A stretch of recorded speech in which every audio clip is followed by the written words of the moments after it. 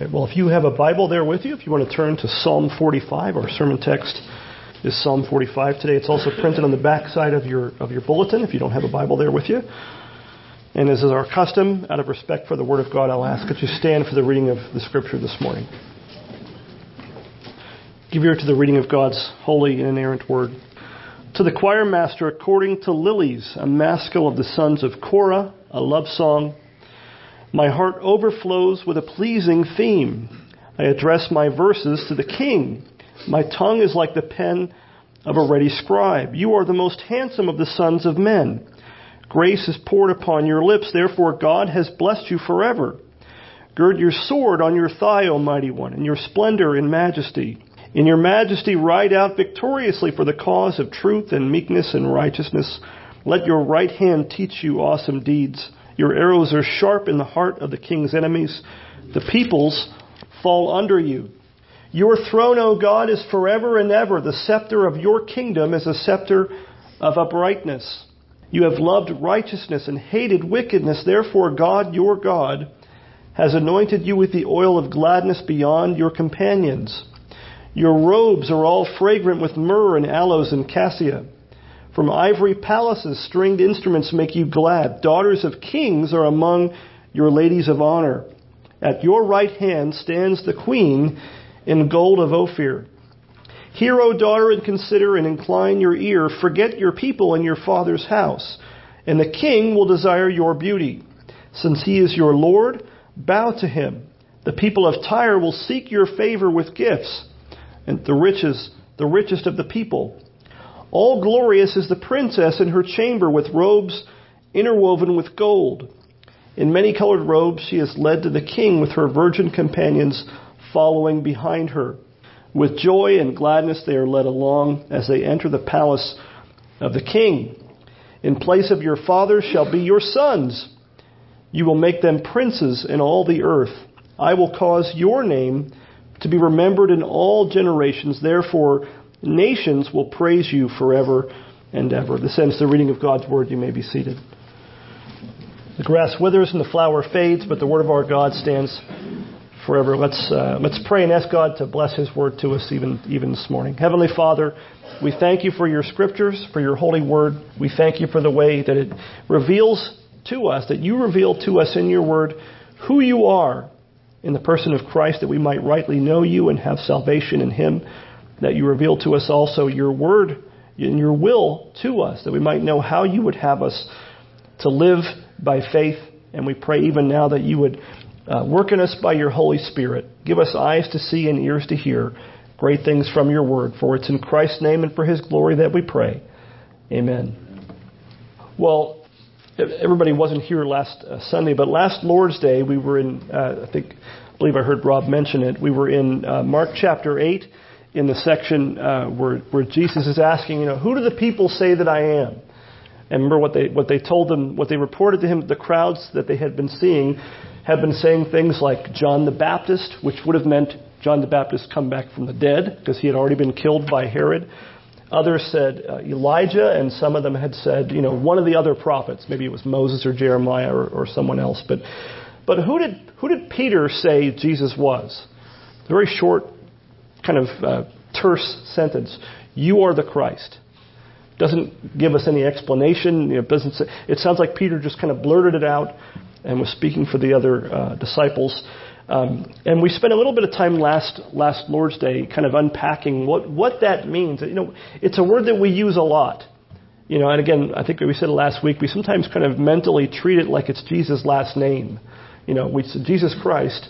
And we don't think about what that name, what that title actually means. Well, we saw last time that this may be kind of a new concept to some of us, but that it refers to something that theologians often call the threefold office, or the three offices of Christ, and that is prophet, priest, and king. That those Old Testament offices, so to speak, were all meant to point forward to the one who would be the kind of the ultimate embodiment of all of them. That all those Old Testament prophets pointed forward to the one who was the ultimate prophet, the ultimate voice piece for God, who reveals God to us as our prophet. What does the Lord Jesus Christ do? He makes known God. He makes God himself known to us. He teaches us the will of God for our salvation in him. Hebrews chapter 1 verse 2 says it this way, that in these last days, what has God done? God has spoken to us how? In or by his Son. As our great high priest, what is the Lord Jesus Christ? What has he done and what does he do? He represents us to God. A prophet represents God to the people. The priest kind of does the opposite.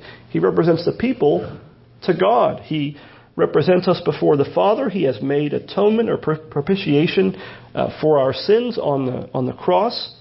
The book of Hebrews tells us even now he ever lives and appears at the right hand of God to intercede on behalf of us according to the will of God. He does that forever. That's why his priesthood has no end. Like the earthly priests all died and someone else had to take over. Well, Jesus doesn't have that problem. He is risen from the dead and seated at the right hand of the Father as our almighty and glorious King, the third office.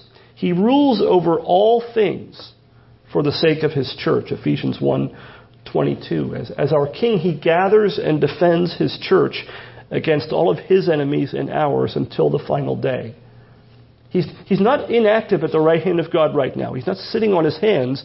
He's sitting on the throne. He's ruling over all things even now. Well, that last of the threefold office, the king, the kingship of Christ, that's what Psalm 45 in large part deals with. Psalm 45 is one of those, in some ways, the entire Bible is messianic in a sense.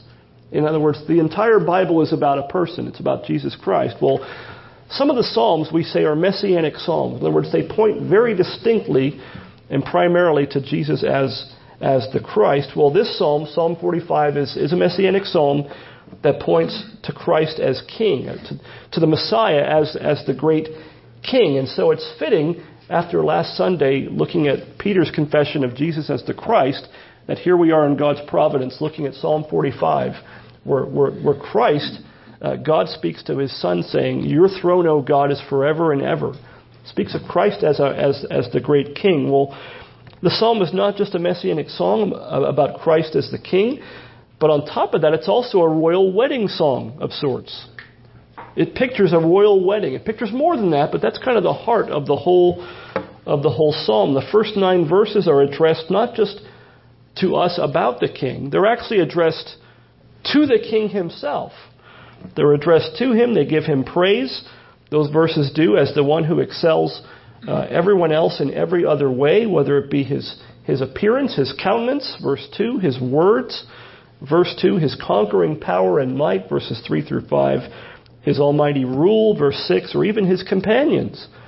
The preeminence of Jesus Christ as King is all throughout the psalm, specifically the first 9 verses. Then verses 10 through 15 kind of shift gears a little bit or add something that you might not have expected.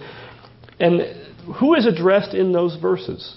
He goes from addressing, the psalmist does, the King himself, to addressing the bride of the King.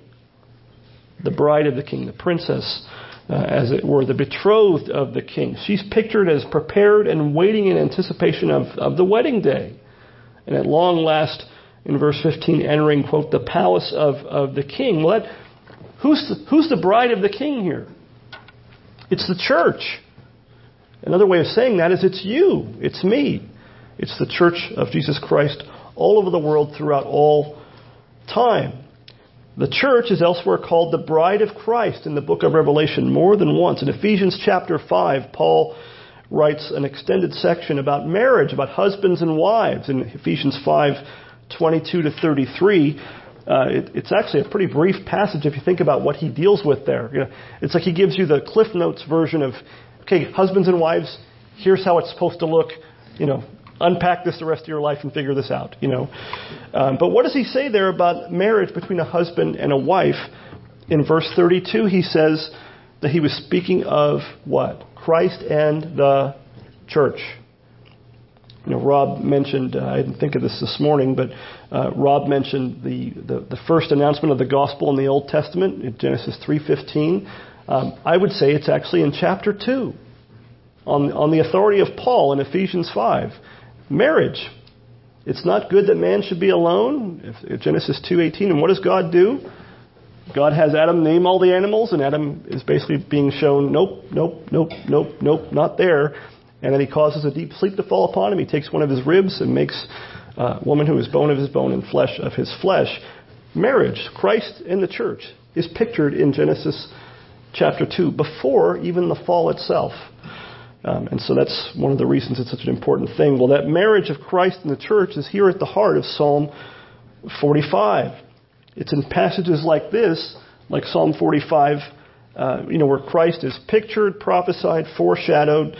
In other passages like this, very often there is an earthly fulfillment kind of prior to what it points to Christ as. In other words, it has a referent in time before the coming of Christ, whether it be David or King Solomon or someone else. And then at some point it points forward to, in a larger way, in a more significant way, points forward to Jesus Christ himself ultimately. Well, some commentators have suggested that Psalm 45 is dealing with that kind of a thing. It's dealing with maybe the wedding or a wedding of King Solomon and the princess from Egypt. And some would say that's what this is first or primarily talking about before it speaks of Christ. Charles Spurgeon says the following. He disagrees with that, and so do I. He says this: some here see Solomon and Pharaoh's daughter only. In other words, they look for a historical pre-Christ historical fulfillment that it mainly talks about. He says, some here see Solomon and Pharaoh's daughter only. They are short-sighted. They don't look far enough.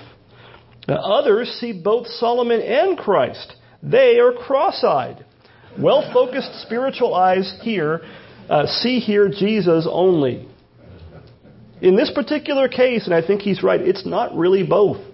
It's one and not the other. It's Jesus. He says, or if Solomon be present at all in Psalm 45, it must be like those hazy shadows of passers-by, dimly traceable upon a photographic, which cross the face of the camera and therefore are dimly traceable upon a photographic landscape. In other words, you ever see a picture where there's somebody, the camera's focused on one thing and everything else is hazy in the background or in the foreground?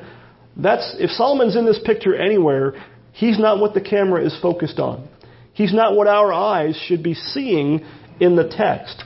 The zoom lens of this camera of the scriptures is laser focused on Christ himself and no one else, not Solomon, even in all of his glory, who pales in comparison to the King of Kings and Lord of Lords. Well, let's look at these first 9 verses to start off with. And these are the verses that are addressed to the king himself.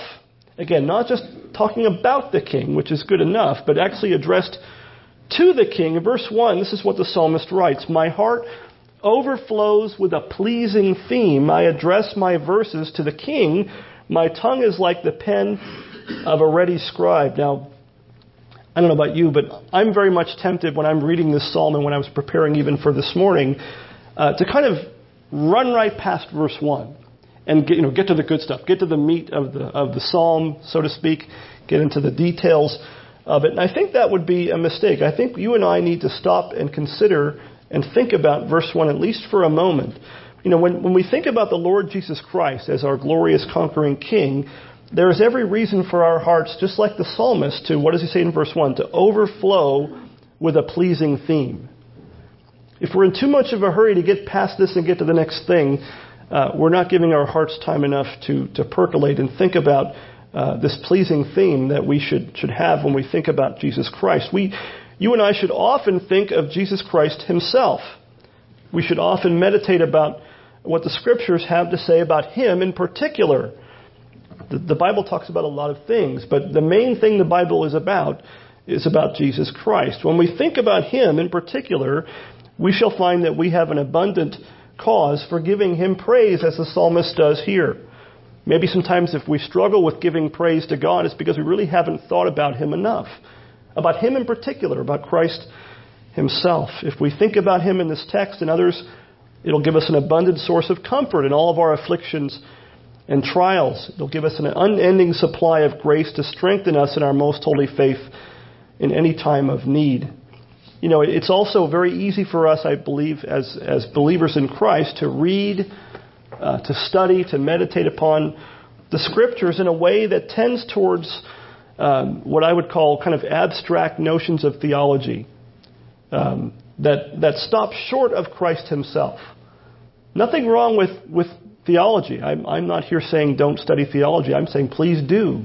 But in all of your theologizing, in all of your study of theology and thinking about deep subjects of the Scripture, let those things be centered on Christ himself.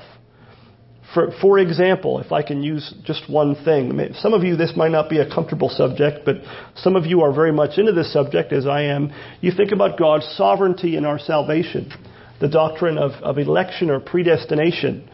And, it's one of those things that when you first come to grips with it, it's one of those things that you almost start seeing it everywhere in the Scripture. You look at Romans 9, and where does Paul look to prove election? Genesis and Exodus. The patriarchs, the choosing of the patriarchs, and his God's dealings with Pharaoh, of all people. Paul says that's about predestination. That's about election. But in Ephesians 1, chapter 1, verse 4, when Paul talks about what we call election or being chosen before the foundation of the world, there's a little phrase he adds there that makes all the difference. What does Paul say in Ephesians 1:4? He chose us in him. Who is him? Christ. It's not election in some abstract, ethereal form. That it's election in a very particular way. You're chosen in Christ. Even election is about Christ. We are predestined what? To be conformed to the image of his Son. These deep doctrines that we can sometimes get all wrapped up in, and that's not a bad thing. We don't get wrapped up in them enough or far enough to see that they center on Christ himself. Sometimes we think of theology and we study and read and meditate upon these things, but we stop short of thinking about Christ himself and how these things apply to and from him, or we kind of have him on the periphery of our thoughts on these subjects, and that should never be the case. It's easy for us to focus on the many blessings that you and I have by the free grace of God in the gospel, and yet lose sight of Christ himself. But we shouldn't lose sight of the fact that all the blessings that you and I have in Jesus Christ, we have in Jesus Christ, and only in Jesus Christ. In the gospel, what is offered to you in the gospel? I asked that question kind of in the wrong way, didn't I? Who is offered to you in the gospel? Jesus, not just his benefits, not just forgiveness in some abstract way, not just redemption in some abstract, separated way from Christ. In the gospel, at its heart, you are offered Christ himself for all those things. All those things come from and through him. Jesus is the source of all of those blessings. He himself accomplished our salvation and all of its benefits through his perfect righteousness, through his perfect sinless life, his all-sufficient death on the cross, and his resurrection. We often speak of the many blessings that are ours in the gospel of our salvation, and there's nothing wrong with that. We think of things, just think of a list. You could be here for hours. I won't do that. But justification, in other words, that big $10 word, what does it mean? It means you're forgiven of your sins and you're accepted by God as righteous because of Christ's righteousness. Why? Because in the gospel, he himself is offered to you. You cling to him by faith. You think of adoption as children of God. How do we have that? In Christ. Sanctification, even glorification, the things that come along with those things. Peace with God, assurance of God's love, joy in the Holy Spirit, growth in grace, perseverance in the faith. All of these things, every last one of them, Christ himself has procured for you and I in his work and his death and his resurrection. All of those things we have in him alone by faith in him. What is saving faith? What is our catechism's answer to that? I won't read the actual answer, but it's a receiving and resting upon not just the promise, although that's true. You receive and rest upon Christ himself as he is offered to you in the gospel. Not just, resting upon a promise in abstraction from him. You're trusting in him. He is the center and heart of all those promises in the gospel that God has made to us and for us. So let us make it our habit by the grace of God to think much on Christ himself For then our hearts will also, as the psalmist says in verse 1, our hearts too will overflow with a pleasing theme, and our tongues too will be ready like the pen of a ready scribe. Well, what does the psalmist actually say now about Christ? He's announced his theme, his pleasing theme is the King. Look at verse 2. He says, you are the most handsome of the sons of men. Grace is poured upon your lips, therefore God has blessed you forever. That may sound kind of odd to our modern ears to hear, a man praising basically the handsomeness of, but it's his king. It's his conqueror. It's his, we don't say those kinds of words, but there are times and different things where we look up to someone else. Maybe you're a fan of sports. Maybe when you were a kid, your favorite player was Tony Gwynn or some other, sports player. You look up to him. This is a much bigger version of that by far, but it's him putting his king on a pedestal and saying, there's no one like him. There's no one looks like him, no one talks like him, no one conquers like him. There's no one in all the universe that's my king. That's what my king is like. Now think about this in contrast to Isaiah 53 verse 2, which says this about Christ. For he grew up before him like a young plant, like a root out of dry ground. A root out of dry ground doesn't sound like much.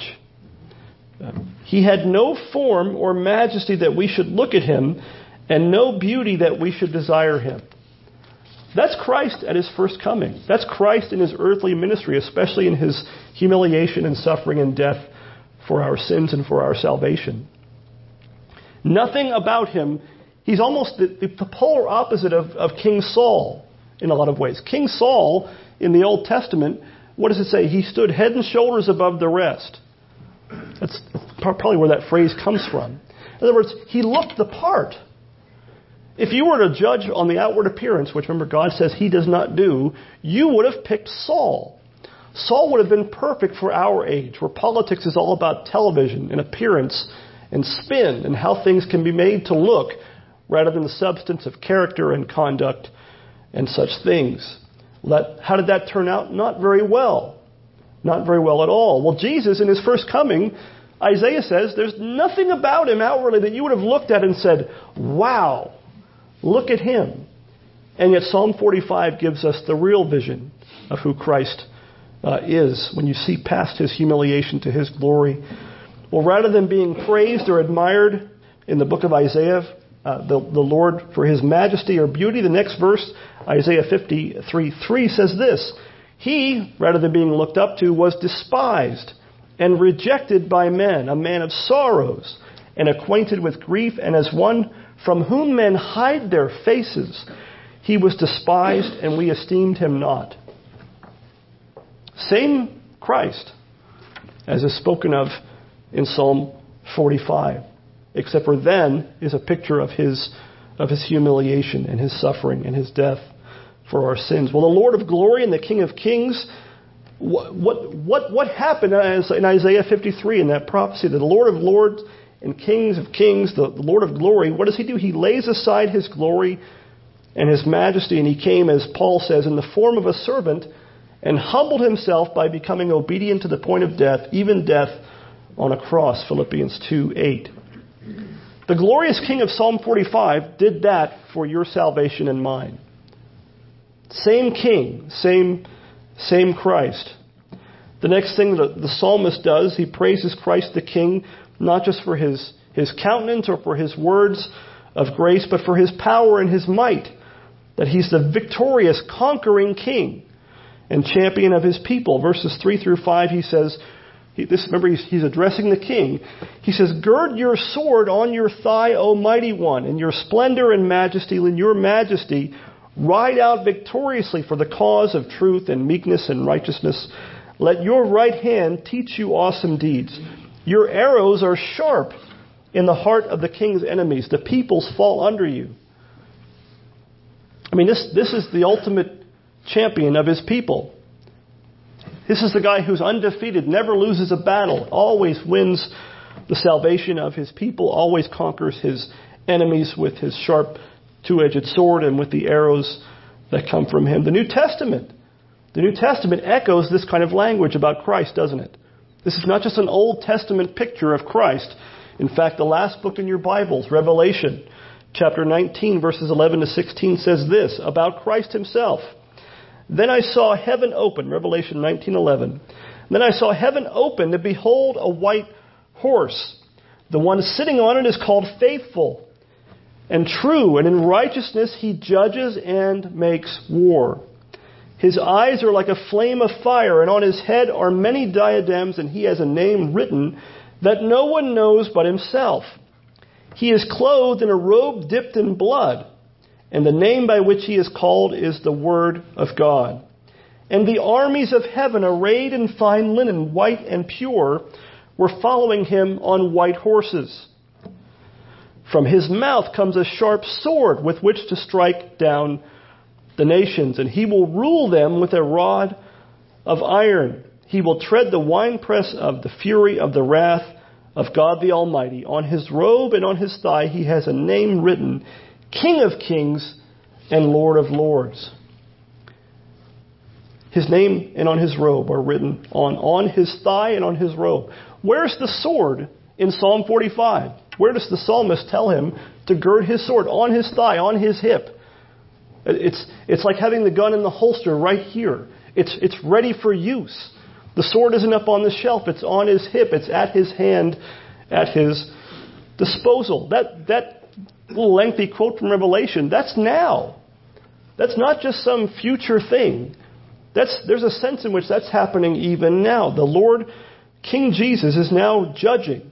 He's right now making war from the right hand of God the Father Almighty. He's even now conquering all the nations by his powerful sword. What is that sword? His word, the word of God, which Paul calls the sword of the Spirit. Even now he is going forth conquering and to conquer. Revelation 6:2. It's not even just at the back of Revelation. It's all throughout the book. It's the story of Christ conquering despite the worst and best efforts of his enemies. Even now until the end of the age, Christ the King, right now, is gathering and defending his church. When you read the book of Acts, what is it a story of? Acts 1:1 tells you it's the account of the doings and teachings, not of the apostles, although they're involved. It's the doings and teachings of Christ himself from the right hand of God the Father Almighty. He is gathering and defending his church all through the book of Acts and all through Scripture.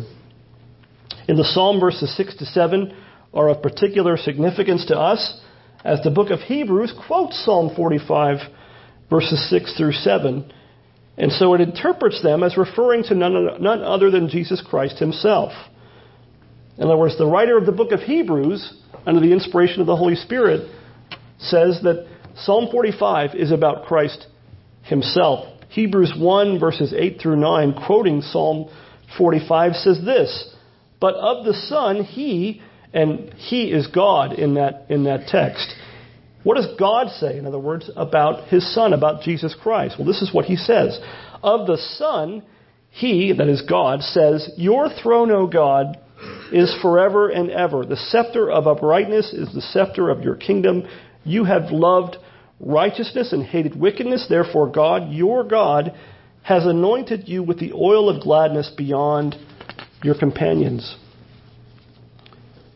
Think about how much is said in that short span way back in Psalm 45. The Trinity is in Psalm 45.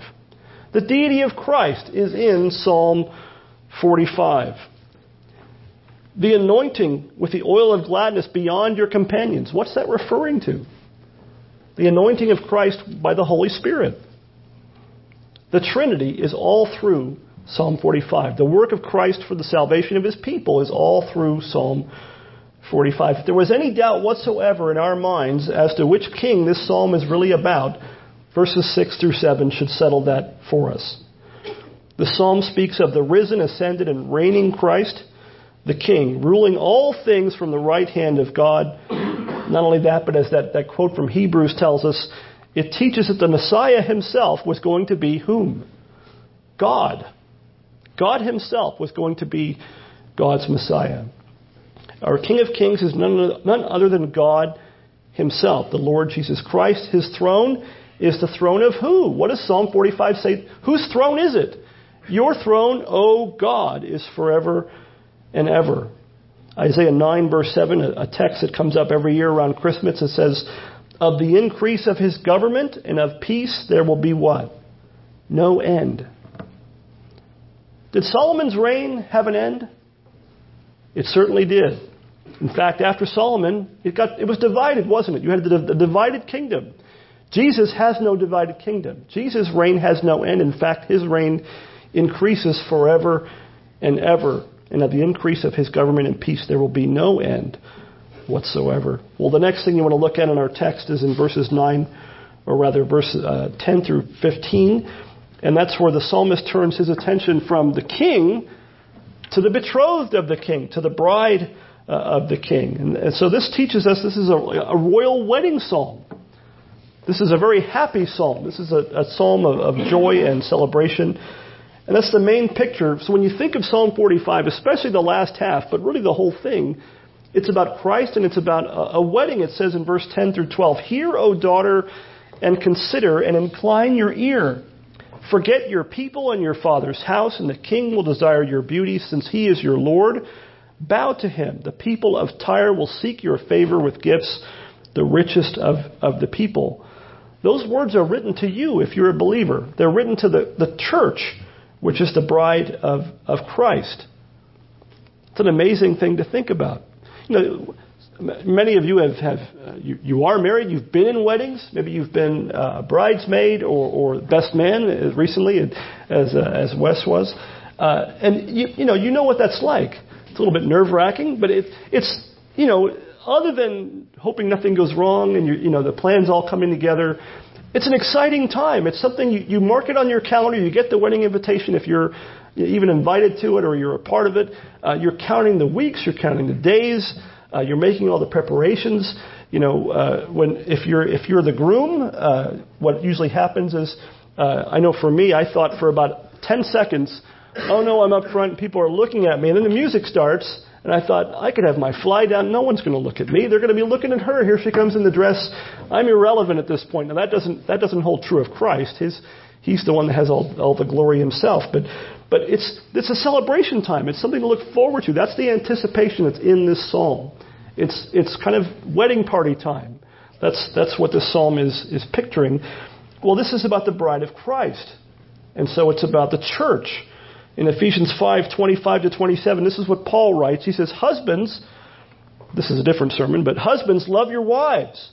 How are we to love our wives? As Christ loved the church and gave himself up for her. In other words, laid down his life for her, that he might sanctify her, having cleansed her by the washing of water with the word. Why? So that he might present the church to himself in splendor, without spot or wrinkle or any such thing, that she might be holy and without blemish. No wonder that verse 10 tells us that we are to hear, consider, and incline our ear. No wonder that you and I are to forget our people and our father's house. No wonder that we are to cleave to our husband and king, and it's no wonder that we are to bow down to him as to our Lord. There is a glory and an honor in bowing to and submitting to Christ as his bride. The church is the bride of the King of Kings. The bride of the King of Kings. In verse 13 it says, all glorious is the princess. She's going to be the queen, right? All glorious is the princess in her chamber with robes interwoven with gold. She's got the wedding dress on. She's ready to go. We as the church, you and I, we may not feel very glorious right now. We certainly don't seem very glorious right now. You and I are certainly not without spot or blemish in and of ourselves. And I think most of us are painfully aware of that most of the time. At our very best in this life, you and I are beset with many sins, many failings, many shortcomings, many weaknesses, many infirmities, but Christ, our King, will in fact one day present us to himself. How does Paul put it in Ephesians 5:27? In splendor. In splendor, without spot or wrinkle or any such thing. We count all the wrinkles now. We count all the spots and blemishes now. In fact, sometimes that's all we see. But it's not all that's going to be. One day, Christ will present us to himself without spot. Well, the last thing, the psalm closes with the words of praise that this king's name, King Jesus' name, would be remembered, quote, in all generations, and that the nations would praise him forever and ever. What does that bring to mind to you? To me, it brings to mind the Great Commission. All the nations being made disciples of Christ, being taught to obey all of his commands until the end of the age. It's a picture of the gospel going forth and making disciples of the King as he gathers and defends his church all the way to the end of the age. The old great Bible commentator Matthew Henry writes the following. He says, in singing this psalm, our hearts must be filled with high thoughts of Christ, with an entire submission to and satisfaction in his government, that is, in his will and his ruling, and with an earnest desire of the enlarging and perpetuating of his church in the world. If we have a desire to see the glory of Christ made manifest, we will want to see his glory manifest in the enlarging of his church and of his kingdom in this world. Our hearts, as he said, should be filled with high thoughts of Christ, with submission and satisfaction to his ruling over us. His will is perfect. It's good. Romans 12:2. Good, acceptable, and what? Perfect. Everything he commands is good for us. His will is not meant to be a burden. In fact, 1 John 5:3. This is love for God, what? That we obey his commandments, and his commandments are not what? Burdensome. None of his commands to his redeemed people are to kill our joy. It's that our joy might be full. His will is what's best for us and for all mankind. So let us learn to delight in the glory of our great King, the Lord Jesus Christ. Let us, as Matthew Henry says, learn to submit to him in all things as our Lord and Master, to seek to do his will in all things in our lives. Let us desire to greatly see his kingdom enlarged, and pray, as we just did earlier today in the Lord's Prayer, that his kingdom would come and his will would be done on earth as it is in heaven, to the glory of the name of Christ. Amen. Let's pray.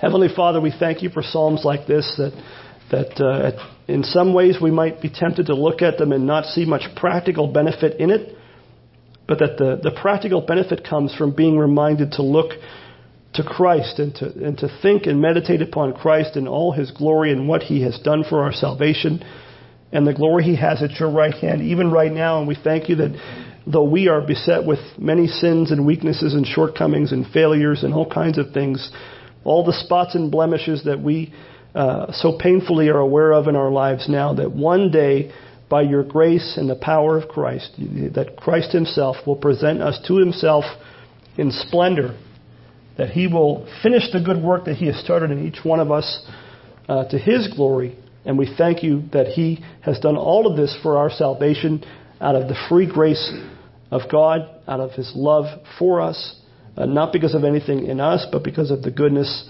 of our King. We thank you that we serve a risen Savior and a glorious King who reigns over all things for our benefit from your right hand, that we are not subject to circumstance, we are not subject to chance, we are not at the mercy of even our worst enemies, even the evil one himself, but that all things must come through his hand to get to us, and that nothing in heaven, on earth, nothing in all of creation can separate us from the love of God that is in Christ Jesus, our Lord, the great King of kings and Lord of lords. For it's in his name we pray.